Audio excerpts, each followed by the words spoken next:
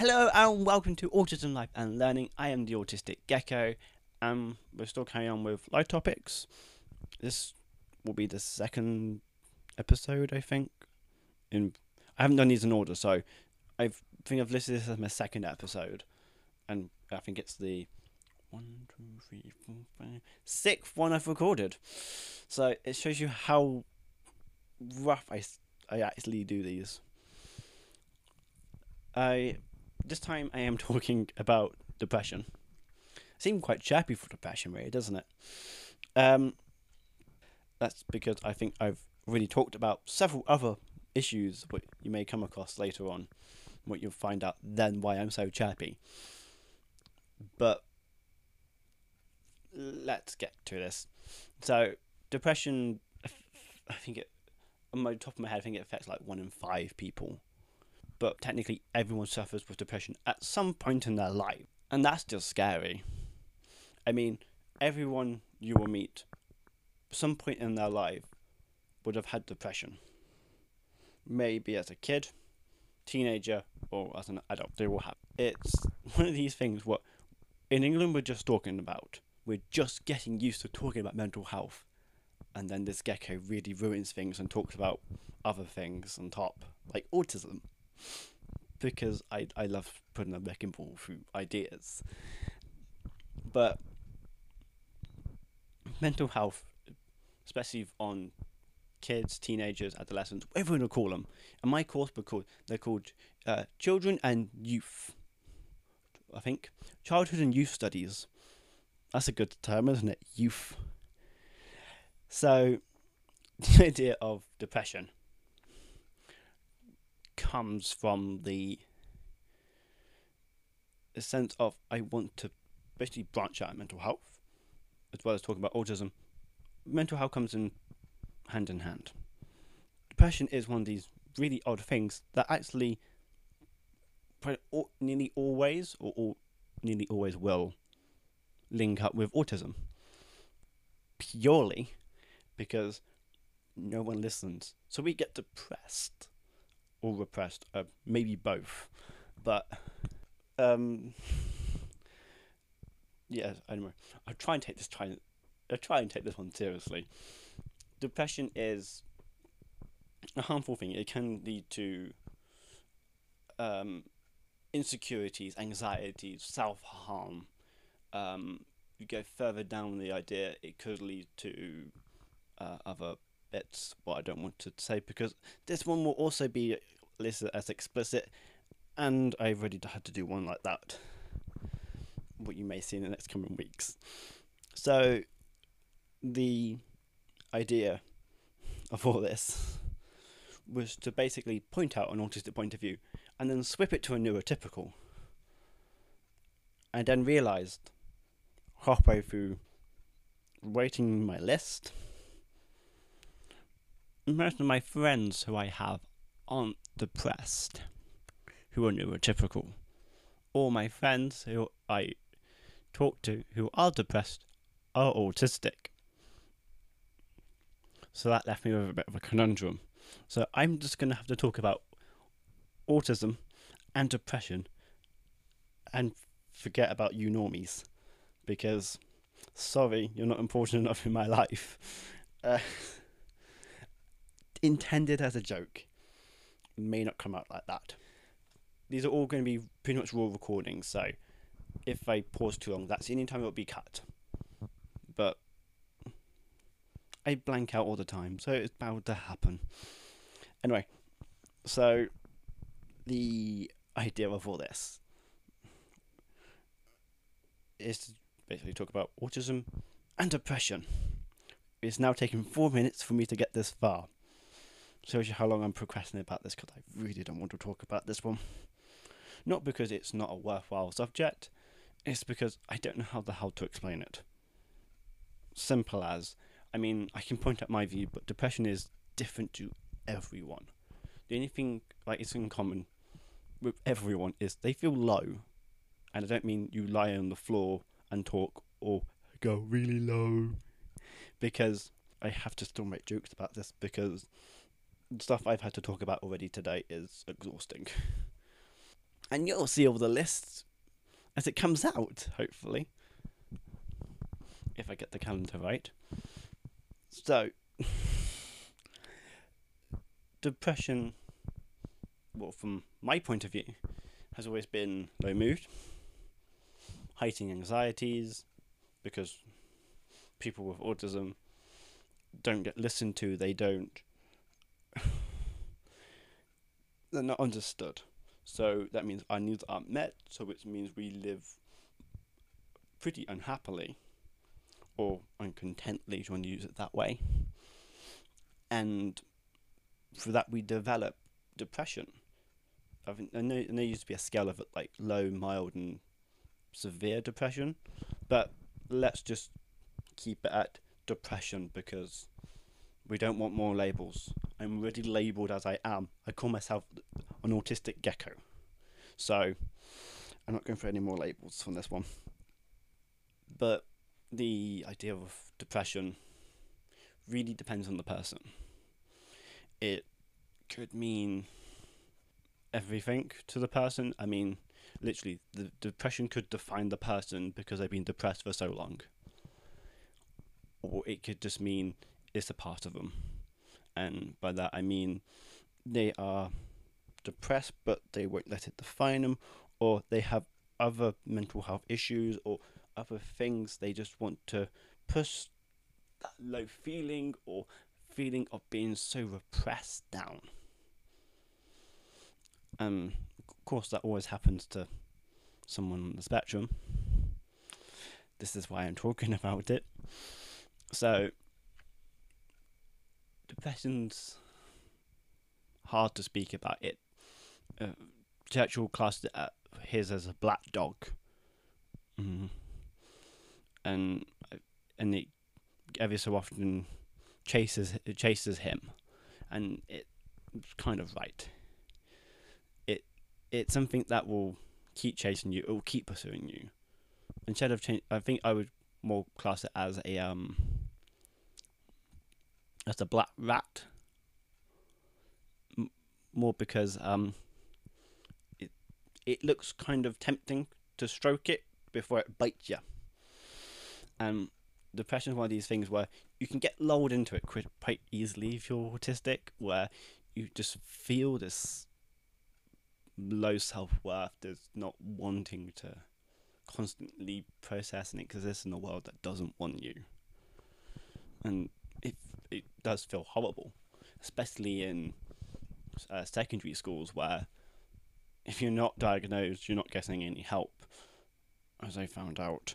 And if you are diagnosed, you still don't get any help, but you've got a label, so at least they know to avoid you.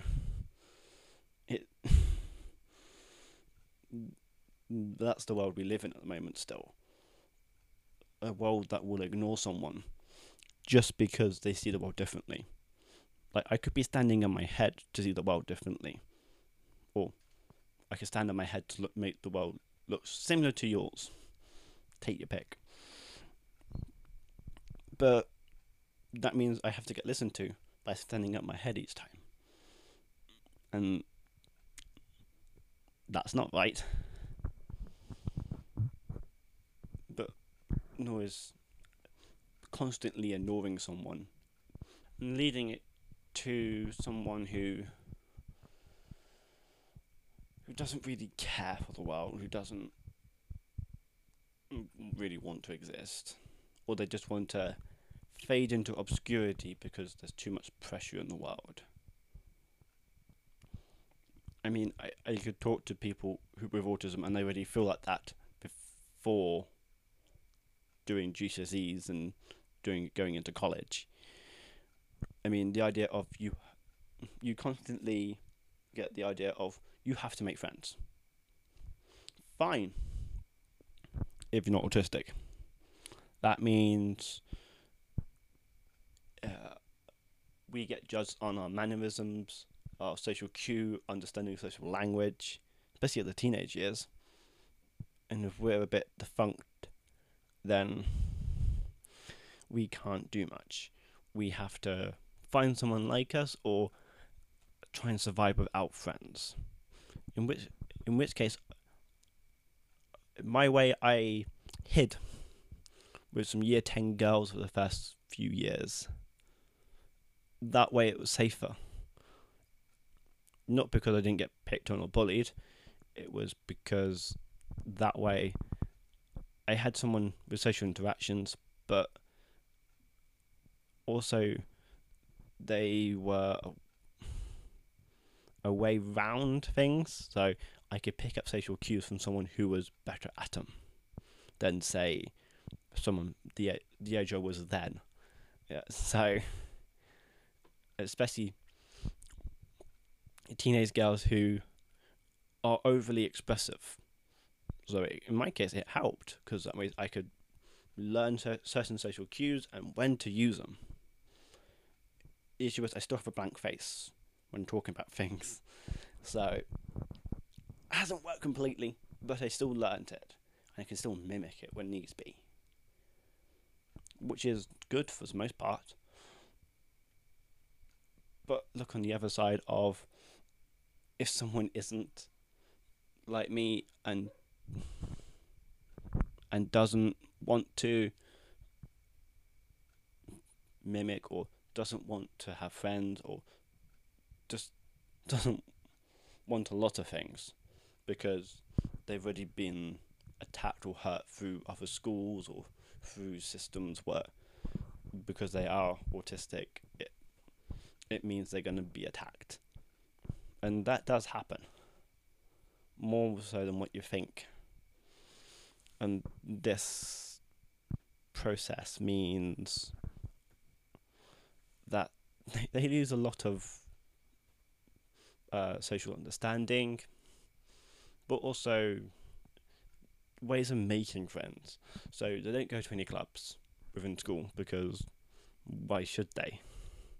They don't want to make any friends, they just want to get through school. Why talk to people in class and help out when I can really do the maths or do the science by myself? I don't need to ask for any help. But when I need to ask for any help, I just ask the teacher. That's their job. You can see how lonely it can get very quickly. And that kind of loneliness brings in things like depression. It may sound harsh in how quick it comes in, but you could safely point out that someone could be autistic and depressed within 2 years of school, because their needs aren't met for them unless they go to a specialist school, but they are always happy, always smiling, always connecting with people, because people understand them. And I know there's a big push to make people like myself who have Asperger's go into mainstream pretty much all the time, and anyone else who isn't or can't deal with mainstream into a special school. And that divide means some are going to be happier than others, some are going to pick up more than others, and some are going to be more or less depressed depending on where they went to school. And this then becomes another divide of how, other than what GCSEs did you get, it'd be how depressed were you at the end. In my case, I came out with middle-ish grades and mild depression, I think I've classed as, or at least halfway through it. It just means that the schools aren't doing enough. If you look at outdoor life, so going into towns, they won't cope with people with autism. They'd rather call the police, and that has been done to me. If you look at going with your family, you're isolated because you're just with your family, the people who know you, the people who understand you. So you don't talk to anyone different because they're not your family. Why would you?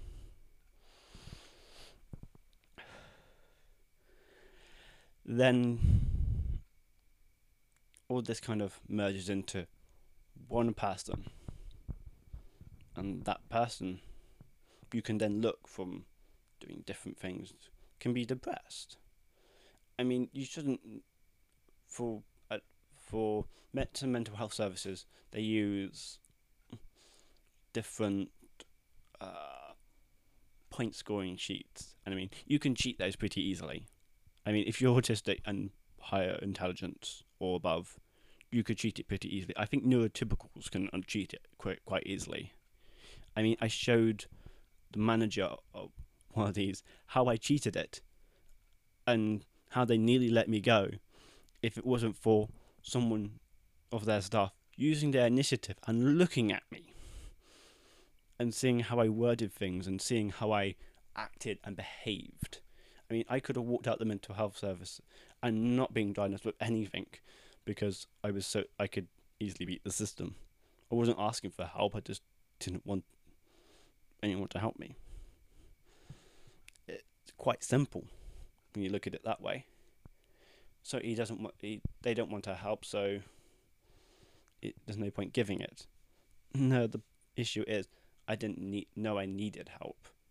In my brain, that was normal because I'm so used to being undermined, not wanted, being called the odd one, that I got used to it. And the idea of settling made things worse. So, again, this is going to be a shorty. I mean, so far I've recorded some of these that are 40 odd minutes long, so yeah, it's definitely a shorty one. But overview what's happened in this one.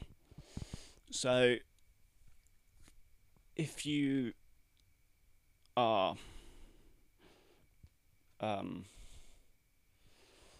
belittled, not undermined, or generally not understood, that can be a gateway into depression.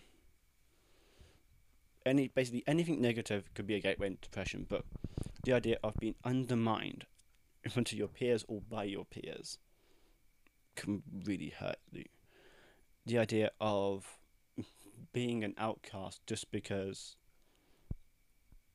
you don't belong or you don't fit because you don't understand certain social cues, that's when it hurts the most.